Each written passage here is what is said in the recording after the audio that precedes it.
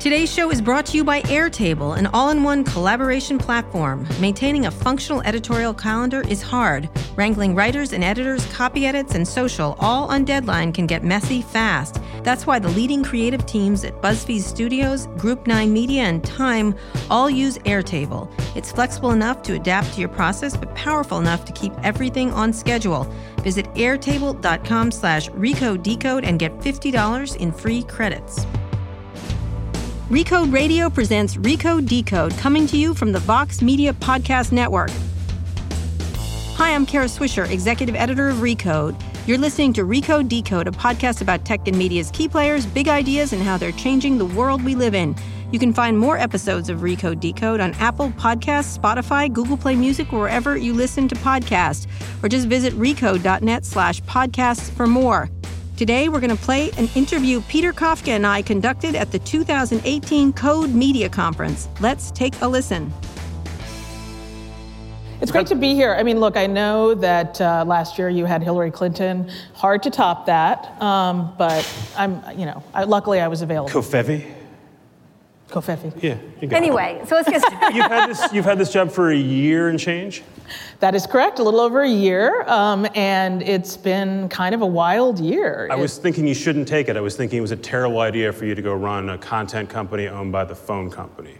Now it looks not so bad. Well, I think that any content company has to be thinking about the fact that all content consumption is converging onto mobile devices. And so it turns out that in 2018, probably the best owner you could have is a phone company. So I'm feeling really good about this convergence and in this particular moment where HuffPost is sitting.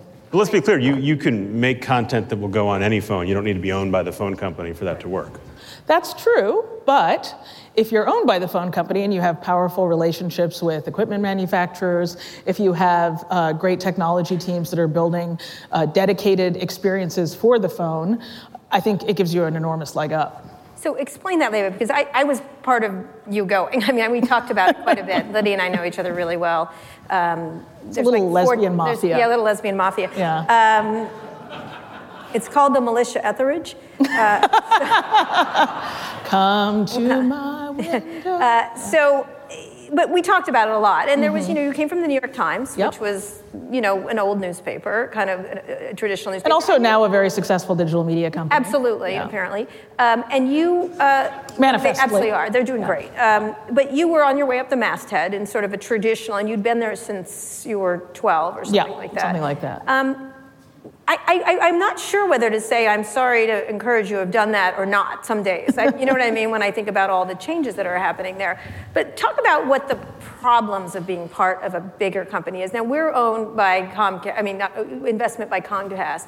So, We got to rewalk. We're not owned by Comcast. We're not owned by Comcast. No. Minority investor in Vox Media. I'm sorry, that was next week. Anyway. They always try to make news at these conferences. Yeah, but when you have that ownership, what do you worry about in that? You have Comcast owning NBC, you've got AT&T allegedly buying some companies at some point. Mm-hmm. You have yours. Talk about the problems you foresee as a content maker, because you were a content maker at your core. Absolutely, content maker at the core. I think the biggest issue that any journalist would worry about is interference and independence. And that has just not been an issue at all. We've taken very strong stands at HuffPost on questions of net neutrality, written very critically about monopoly power and things like that. So our journalistic independence has been sacrosanct, and I honestly didn't really have any concerns about that going in. I do think that looking ahead at a world in which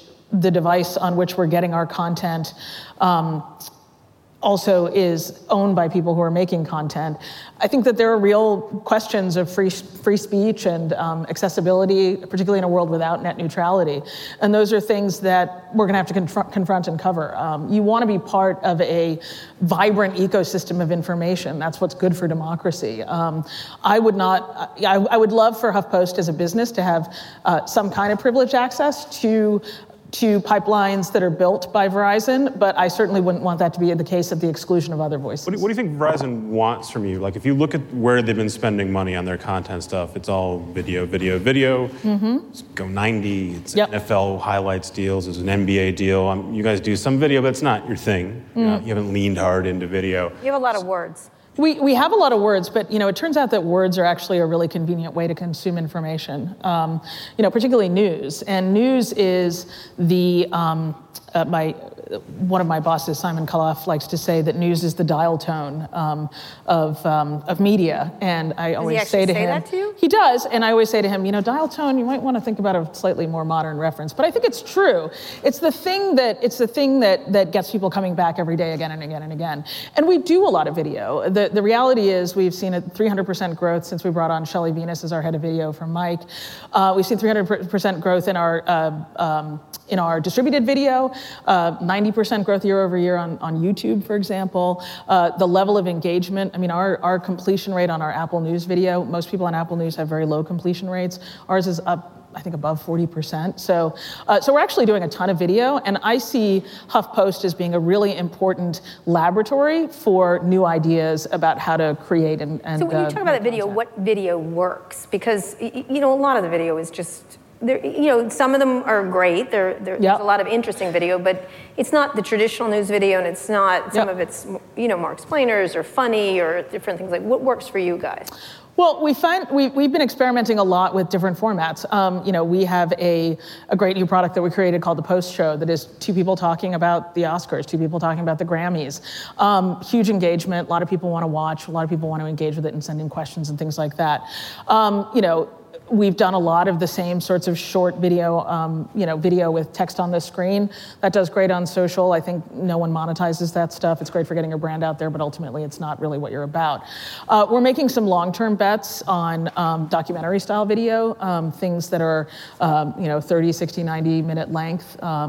We'll not ready to talk about the subject matter yet, but keep an eye out for that. So we're trying a lot of different things and playing in a lot of different spaces, and we'll see which one of them turns out to be most exciting for us. You mentioned social. We're going to have the folks from Facebook on directly after this. Everyone's aware there's a lot going on Facebook. How are the shifts that they've made and the shifts that they've announced affecting your business? I think that there's likely going to be some period of uncertainty. As of right now, it's essentially had no effect. But I think what we've been told to expect is lots of turbulence, lots of changes, lots of tweaks that may have big effects, small effects. But like most publishers who are producing original content that's, deep original journalism, we've actually seen a significant decline in how much of our traffic is coming from Facebook, and it's been made up by the resurgence of Google. And that was prior to the announcement. Long before, yeah. And for us, I would say Apple News is actually, in some ways, a more important platform. And Apple News is a place where people actually intentionally go to consume news. So we've actually had tremendous success there. And the story of HuffPost has really been one of surfing the waves of content disruption, right? It was Google, and they surfed the hell out of that SEO wave and became the #1 SEO publisher. What time is the Super Bowl, everyone? Most famous headline of HuffPost history. And then social comes along, we become the #1 publisher on Facebook. Now, Apple won't say this, but I think we're pretty close to being the #1 publisher on Apple News. And, that's the superpower of HuffPost, is the ability to make really great content that resonates with our audience wherever they go. And so we feel really good about our ability. Why did that fall off on Facebook? I'm sorry? How come it fell? Did you pull back your efforts, or did you? I think it's a mix of factors. I think it's partly that it wasn't necessarily the place where we felt we were going to find the audience that was most interested in what we were doing. We follow, like all modern digital media companies, we follow where the audience is going. And as Facebook became less and less a place where people were going for news, we started to put our efforts elsewhere, and we really invested in Apple News. And we really doubled down on SEO, because it turns out that SEO is really important. So for example, entertainment is a really big part of what we do, lifestyle, cultural reporting. So we've made some long-term investments in our coverage of streaming shows. And it's really service-oriented journalism for people who are like, what should I watch? What's on Netflix this month? That stuff? Yeah, that kind of stuff. And so laying that groundwork and having a smart strategy about how you're going to really be there and serve your audience with the information that they need when they need it and when they're looking for it, I think that's much more reliable than sort of surfing the uncertain, a lot of surfing talk. I think it must be the location. But when you're saying the uncertain, was the fake news stuff and other criticisms of Facebook also impacting? And how do you look at that? I mean, you covered it. It's a huge story for us. But, I think that for us, Facebook, both from a monetization perspective and also as a place for us to connect with our audience, has just not necessarily been a particularly reliable partner. And I think I don't know that that's necessarily Facebook's conscious doing, but it's just the reality of how their business works. So we've sought out other ways where we can connect with our audience in meaningful ways. Now, I will say, however, that we have invested significantly in community pages that are, in many cases, not even branded HuffPost. So, for example, we have a page for millennial introverts called Canceled Plans, and we feed a lot of HuffPost content into it, but we also take a lot of stuff from other places. But it's basically for us a petri dish in which we can understand, is this an area where we really want to invest in doing more journalism? We have one for millennial Muslims called Tomorrow Inshallah. We have a closed Facebook group called So You Want to Raise a Feminist that sprung up out of our parenting coverage post-2016 election. And those are really important places for us to understand our audience and to develop content strategies around subjects that we think we want to invest in. Today's show is brought to you by Airtable, an all-in-one collaboration platform. The content industry is constantly evolving. To keep up, you need a tool that's flexible enough to adapt to your process, but powerful enough to keep everybody on the same page. That's why when the team at Time Magazine needed a tool to manage their entire creative process, from ideation to content creation, they turned to Airtable. Airtable empowers you to do your work your way.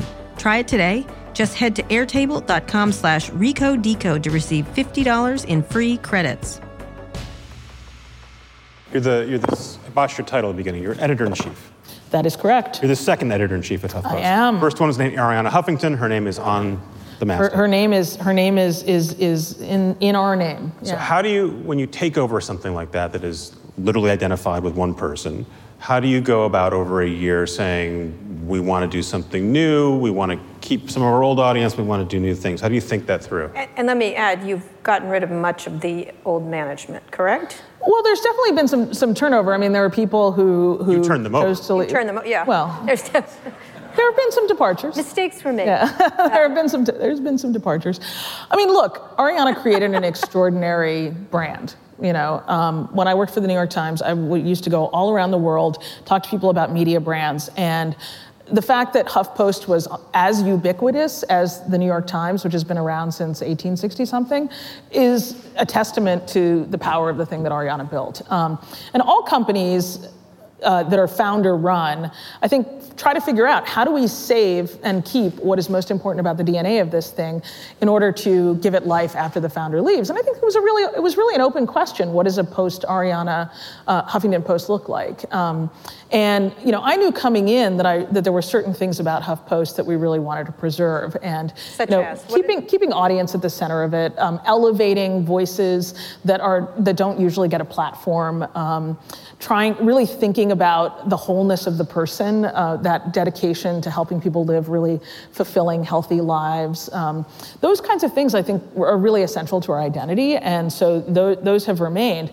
But there are other things that have really changed, and probably the most dramatic change since Arianna's departure is that we shut down the Contributor Network, which was really a founding Spell out what a Contributor Network is. So the Contributor Network was essentially a blog where people could upload their own content to HuffPost, and it would be featured on the HuffPost homepage. For free. For free, yeah. And people would get invited, and then at a certain point it became almost anybody who applies can blog here. And circa 2005, that was a revolutionary concept, the idea that that there would be a platform of that kind. And people often forget just how influential it was. I didn't realize this until I went back and revisited a lot of the history. The Ari Emanuel thing. But when candidate Barack Obama wanted to respond to the allegations about his former pastor, Reverend Wright, he chose to blog on HuffPost, then the Huffington Post. And so it was a thing that had an enormous amount of cultural currency and weight at the time. But now, fast forward to 2018, we actually have a surfeit of platforms in which people can express themselves, and we have the opposite problem of just complete cacophony. There's so much information out there, and we, as a newsroom, found that there was tremendous confusion about what is contributor content, what is actual journalism that's been created by the HuffPost newsroom.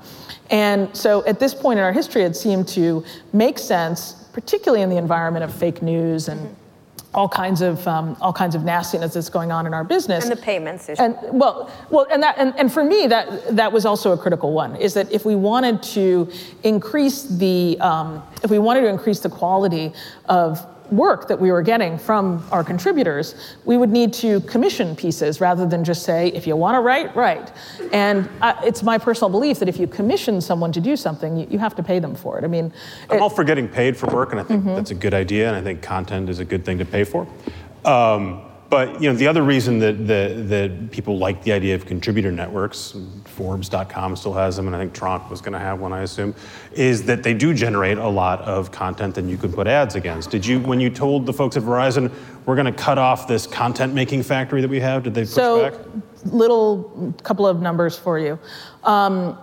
The pieces that we've done in the two sections that were created that are these paid and commissioned sections, one's called Opinion, which is a kind of traditional op-ed page, and the other is called Personal, which is really about first-person storytelling and what we're calling person-first storytelling, as told to, things like that.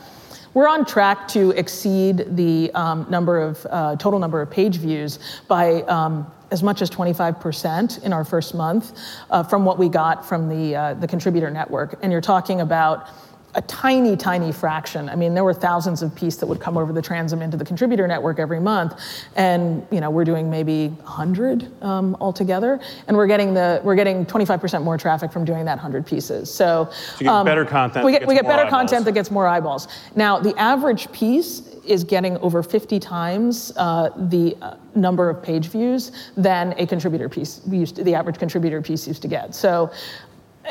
To me, I don't understand how anybody thinks that you're going to get scale out of publishing stuff that doesn't necessarily find an audience. Right. That's Facebook, right? It's full of free content, right? It's full of free content, but it's free content that's connected to people that you know, so it's free content that presumably will be relevant to you. Look, the idea of taking a bunch of content and throwing it up on the internet and charging for advertising alongside it is a very 2007, 2008 business model. There is essentially no business in that kind of scale without real definition, a real sense of who your audience is, a deep relationship with that audience, and something that you can sell. It's just not, we're part of Oath, right? And Oath has Yahoo.com, they have AOL.com. We touch over 1 billion consumers every month.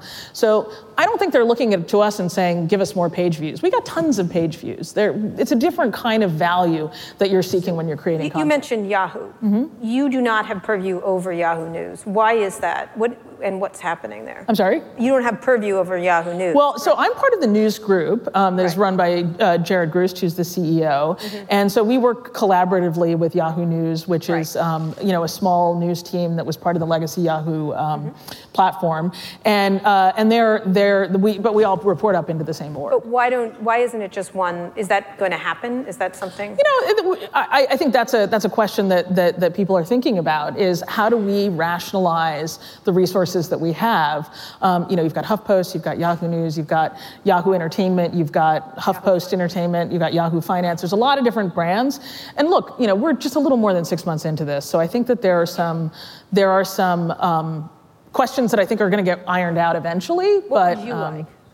Well, I think that in any content business, you want to try and focus your efforts and remove overlap as much as possible. So I think if you're going to have different brands within a company, they need to be really clearly identified and articulated. And I mean, one of the things that I really admire about Vox is that it's very clear what is Eater's purview. You could say Recode and The Verge have some overlap, but they really don't. They do very different things. And so I think that the broader strategy has to be one towards thinking in a very clear way and a very defined way about what lane you're in and how those different brands work together. When you're thinking of Yahoo News, for example, which was another groundbreaking thing that was first, I think most people feel. I just laughed because you got another Yahoo question in there. Oh, good. Okay, good. Yeah. But I'm just wondering, because should it go away, just the way the contributor network did? Or do you see it? Well, no. I mean, I think Yahoo News is basically two different things, right? Yahoo remains. I know people think, oh, who has it? Lots of people go to Yahoo every single day. They have it as their homepage. Lots of people go to AOL.com. A lot of people go to AOL.com as well. And so it's a mix of, there's a small team that does original journalism as part of Yahoo News, but from a consumer-facing perspective, Yahoo News is just, you go to yahoo.com and those are, it's full of articles that are syndicated from a bunch of different content. You get AP, Reuters, New York Magazine, you name it. It's all up there. And so when most people think of Yahoo News, that's what they're thinking of, is that platform. But then we also have Newsroom, which is a mobile app that we've been working on and playing around with. That again is filled with content from all these different places, and then all the different brands. All this stuff you make, and the folks at Yahoo make as well. It's all free, right? I don't have to pay. Yeah. You're paying for someone to make it. You're letting people read it for free. Yeah, I mean, we monetize through advertising. Everyone in digital publishing is thinking about a paywall, metered paywall, subscriptions, how are we going to do it? Is that something you guys want to pursue? I think it's an interesting idea. I don't think we're there yet. I really deeply believe in having low to no cost to consumer, high quality news available as part of a democracy. I think that there's always going to be a part of the population that is never going to lean forward and pay for news. If they do, it's via their cable bundle or in the future, possibly via their mobile phone bill. Which they're paying for other reasons, the sports, the entertainment, all those kinds of things, but they'll also flick on CNN when something's happening. So I am very committed to the idea of free to no cost to consumer news. And given my druthers, I would love for HuffPost to remain as free to no cost to consumers as possible. Is there a scenario in which we develop a paid product? Sure. Is there a scenario in which we develop some sort of a membership strategy? Absolutely. But I think it's a little bit of a ways off, and Are you working on one now, or just mulling it? We're just mulling. Mulling. So we're going to add you to the list of people who want to charge something for something. Maybe. I mean, one of the reasons that I decided to take this job was what I saw as a stratification of society into media haves and have-nots. And it seems to me that there are a bunch of news organizations that have found, not a bunch, but a handful of news organizations that have found tremendous success in doing great journalism for which they extract money from the best informed people in the world, the people who in many ways need the journalism the least. And I'm really interested in that opposite end of the spectrum. And I think the folks who founded The Skim are here, and I think they're doing really remarkable work in trying to make news for people who don't necessarily think that they need news. And I think that that's an important thing in a democracy. Getting to that, last year you talked a lot about who you were writing for and the groups of people that you needed to be writing about, but actually specifically who you were writing for. Yep. And you said one of the things you wanted to do was reach out to Trump voters, which had not been something the Huffington Post had done. Well, Ariana had very loudly talked about covering him as entertainment, and of course she's wrong. She did, and I would take a different approach personally as a journalist. For me, it's less about who you voted for and more about kind of where you stand in the overall political and economic power arrangements. I think that we live in a world in which inequality is deepening, and there is a kind of top layer of society that includes pretty much all of us in this room who have kind of detached in an escape pod and are floating away with the American dream. And So I really think about that bottom 80% as including a lot of people who voted for Trump, a lot of people who voted for Bernie Sanders, a lot of people who voted for Hillary. But primarily, they're people who feel left out of the prevailing political and economic power arrangements. I mean, I got a big tax cut. You probably did too. And I think about the folks who voted for Trump and maybe got a tiny little tax cut, and I want to write stories for them. What does that entail then in the past? Because you talked about it, but what does that become? So one of the big things that we did was this trip across America. We did the Listen to America bus tour. We went to 26 cities. We didn't go to the coasts. We were, inland places like Fort Wayne, Indiana, Livingston, Montana, and really just listening to people about the issues that were most important in their communities. And we did a tremendous amount of work to try and turn out not just people who would be drawn to a HuffPost event, but people who really wanted to talk about local issues. That involved a lot of outreach through local TV news, which turns out is a really important source of information for people in local communities. But we also did a lot of paid Facebook targeting so that we could invite people and reach out to people who didn't necessarily fit into what you would think of as the HuffPost demographic. So we got a lot of those folks to come to our events, talk to them, talk about the issues that are on their minds. And those interviews, and we ended up doing 1,000 interviews with, almost 2,000 interviews with people across the country, are really, we're currently in the process of analyzing them all now, are really going to inform our national reporting strategy. And how do you think that'll change it? I mean, I so imagine that there's a difference between what someone says they want to read and what they actually want to read and what they click on. No question. So how are you thinking about how your coverage will change based on this tour? So I think that one thing that's clear is that we need to be focused on issues that really affect people's lives and write about them in really kind of relevant ways to people's experience. So it's not just about covering Trump and covering the Trump administration. It's not just about who's going to win in 2018 and those kinds of things, although those stories are really important to a significant part of our audience. But, we found that there's tremendous interest, for example, in our coverage of the opioid epidemic, which is like a lot of people are covering the opioid epidemic, but we've really taken a kind of service approach to it and writing coverage that's aimed at helping people who are dealing with it and creating communities and newsletters and things like that. So it's less about this is the style of story that we need to do than it is about this is the kind of relationship that we're going to have with our audience, and it's fundamentally one of service. And that's for me really the for rather than about question. When a big national news organization goes in and does a story about coal country or does a story about, we just recently did one about air pollution in Orlando, it's really to report back to folks on the Upper West Side or folks in Pacific Heights about what's going on in that place. This is what it's like out there.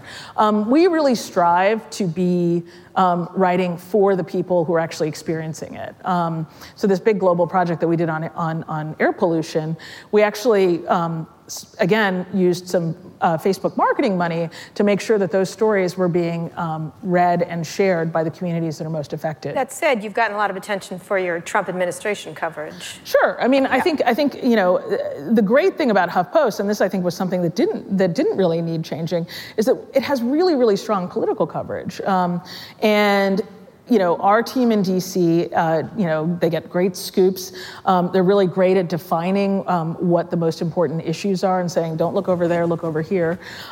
We also have a great team on the Hill that, Matt Fuller has the Freedom Caucus wired. We've got a team that does healthcare like nobody's business. So, I'm incredibly proud of our Washington coverage, and most of what I've done is said, you guys keep doing what you're doing. You're awesome. So, I think that's something that we're getting from our audience is signals about these are the things we really care about. Strong interest in all of the issues around voting rights and gerrymandering, strong interest in criminal justice, strong interest in healthcare. And so we get those signals, and the entire newsroom now is really organized around those subjects and going out and chasing them in a really meaningful way. Do you think the media is too much? I found myself for some reason on Fox News last night on I watch it all the time. But do you think, and several of the other panels was like, the media is too obsessed with all the ins and outs of the Trump administration. Do you think the media is? It depends on how you define the media, right? I mean, so I look at the New York Times. They have, something like 1,450 journalists. And I think that it's absolutely right and correct that they expend considerable time and resources, given the scope of what they cover, to bring us the Maggie Haberman scoops. I'm incredibly grateful that they do that. I don't feel like it's our job to compete with that. And I think that when you look at the overall ecosystem, different media organizations have different roles to play. I don't feel like that's our role to play, but I'm grateful that others are doing it. But do you think the entire media is doing that too much? Because I mean, there is a point to be made. Maybe, but I'm also just, it's not a question that really interests me, I guess, because I just think that, each of us needs to think about our own newsrooms and what we can do to provide something interesting and impactful. And I think it's really important that we know what's going on in the White House, and I think that there are a handful of reporters. I mean, Josh Dawsey at the now at the Washington Post, just a machine. I love reading those stories, and I think they're really, really interesting, and they're important, and it's important for the historical record. But it's also not the only thing that these news organizations are doing. I mean, they're breaking stories left and right. I mean, you look at Politico. I mean, what a year Politico has had. I mean, I think they've forced out 2, maybe 3 cabinet level. And I think that I don't think it's my place to say to Carrie Budoff-Brown, you're putting too many resources into covering the ins and out of the administration, given the scoops that they're getting. Tim Armstrong's coming on stage tomorrow. If Tim Armstrong gave you a blank check and said, go do more of whatever you want, what's the next thing you pour a ton of resources into? 2 things. One is we're really excited to expand our service journalism, because I think that that's actually something that's really important to people and makes people's lives better. And I think of service as not being like what dress to wear, but it's, how do I deal with the fact that I'm part of a generation that is facing a really horrible economic future? How do I make sense of that? So that's one thing. And the other is investigative journalism. I'd love to expand our footprint in investigative journalism. That hasn't traditionally been a huge part of what HuffPost does, but I think we could do extraordinary things with it. And then finally, I think spanning across all those things is video. Let's create the next version of 48 hours or 60 minutes. Let's make documentaries that we distribute on Verizon platforms. So how much money do you need? I'd settle for, 50 million. All right, we'll work on it. Questions from the audience? Questions? Anybody? There's initial shyness, and then they get up, and if they don't, we'll keep asking Lydia her own questions. All right. Very shy. I'd like to understand, get more into this coverage of how the media is seen. There's been, I want to get into Me Too, because let me do that first. Me Too. You guys have done an awful lot, Yasser and others. How do you look at that story and where it's going? You see, there's blowback, and then there's yet another story, and then there's, now Oxfam right now in Britain is now blowing up as a big story. How do you look where that story goes? So we focused on 2 aspects of it. One is the enablers, and media is a big part of that. So a lot of the work that we've been doing with Yasser Ali, who works for us, he's a sort of a super freelancer. He works for a few different people, but mostly for HuffPost. He's done a lot of really great work on the media infrastructure that protects a lot of these abusers. But we also have other reporters who've been working on, Variety, National Enquirer, who've broken fairly major stories about the media ecosystem and how it protects people. And then on the other end of the spectrum, we've been really focused on ordinary working people. So one of our labor reporter, Dave Jameson, we still have a labor reporter, did a really gut-wrenching story about hotel housekeepers.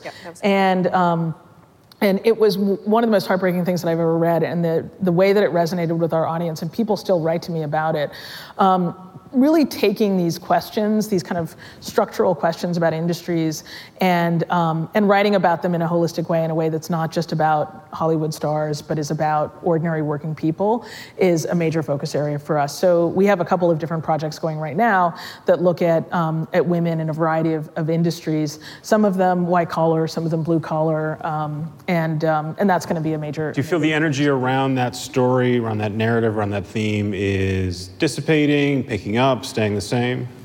I definitely don't think it's dissipating. I think that there has been there was a backlash, and then we've already had a backlash to the backlash. Right. I'm not sure where we are on the Mobius strip right now, but this is going to continue to be a major thing. I was at Makers last week, and there's just so much conversation about Makers is a women's conference, for those of you who don't know, run by Oath. There's so much energy and conversation and activism that's bubbling up around this issue of gender and really workplace that I think is not going away anytime soon. And extending other places. Exactly, yeah. As Steve Bannon says, women are pissed, apparently. Yeah. Hey, Rich. He just did, actually. Hi, Peter. Hi, Kara. How you doing? So, I Googled while you were talking HuffPost just to see what would pop up first. And, of course, near and dear to Peter's heart and my heart is a story from today, 2 hours ago, on cord cutting. On? Cord cutting. Oh, yes. Myths or problems with cord cutting that you didn't know about. Yes. So I clicked on the story to read on my phone.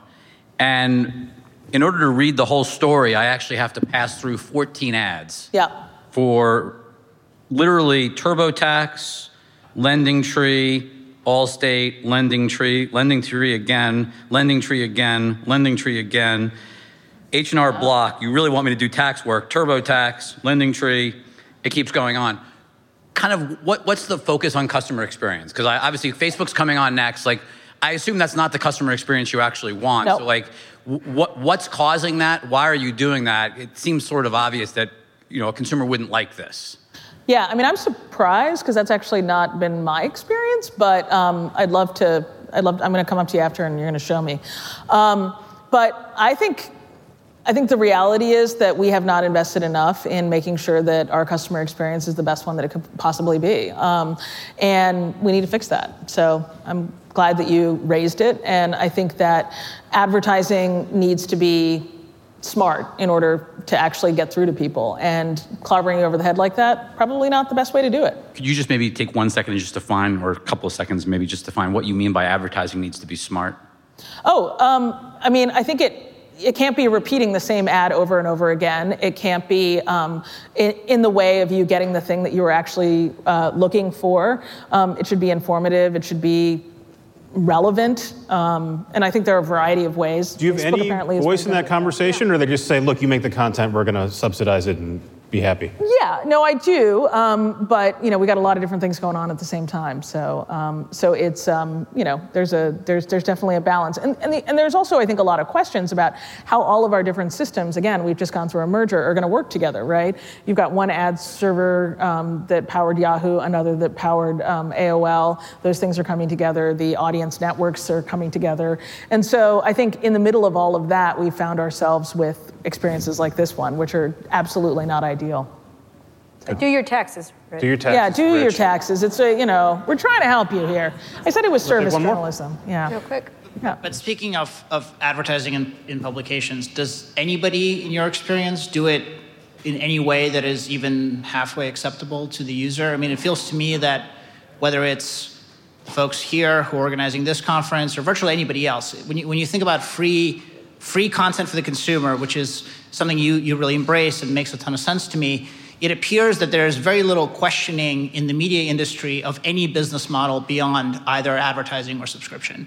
And when the newspapers that all of us grew up with, they were making a lot of money from classifieds, which are gone and will never come back. Mm-hmm. And so this... Although those are advertisements. They're absolutely advertisements, but they were advertisements in their own sections, which have been taken over by the monsters and whoever else. So the question for you is there any conversation within the Oath family, or for you guys within the Vox family, about business models that are anything but advertising and subscription, given the fact that everybody hates ads? There's no exception to that, even if they're elegantly done. I mean, I read the Wired article on Facebook today, and it was so hard to read because the ads were covering up half the text. Right.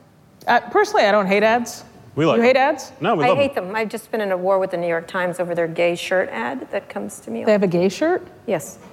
I get it. Just me, I guess. I don't like the Zappos ad that tells me to buy the shoe that I just That you bought. already bought? Yeah. I don't get that. Yeah. I mean, look, there's very little creativity. I think that as far as I know, there are basically 2.5 ways to make money in media, right? You can sell advertising against the audience that you're getting.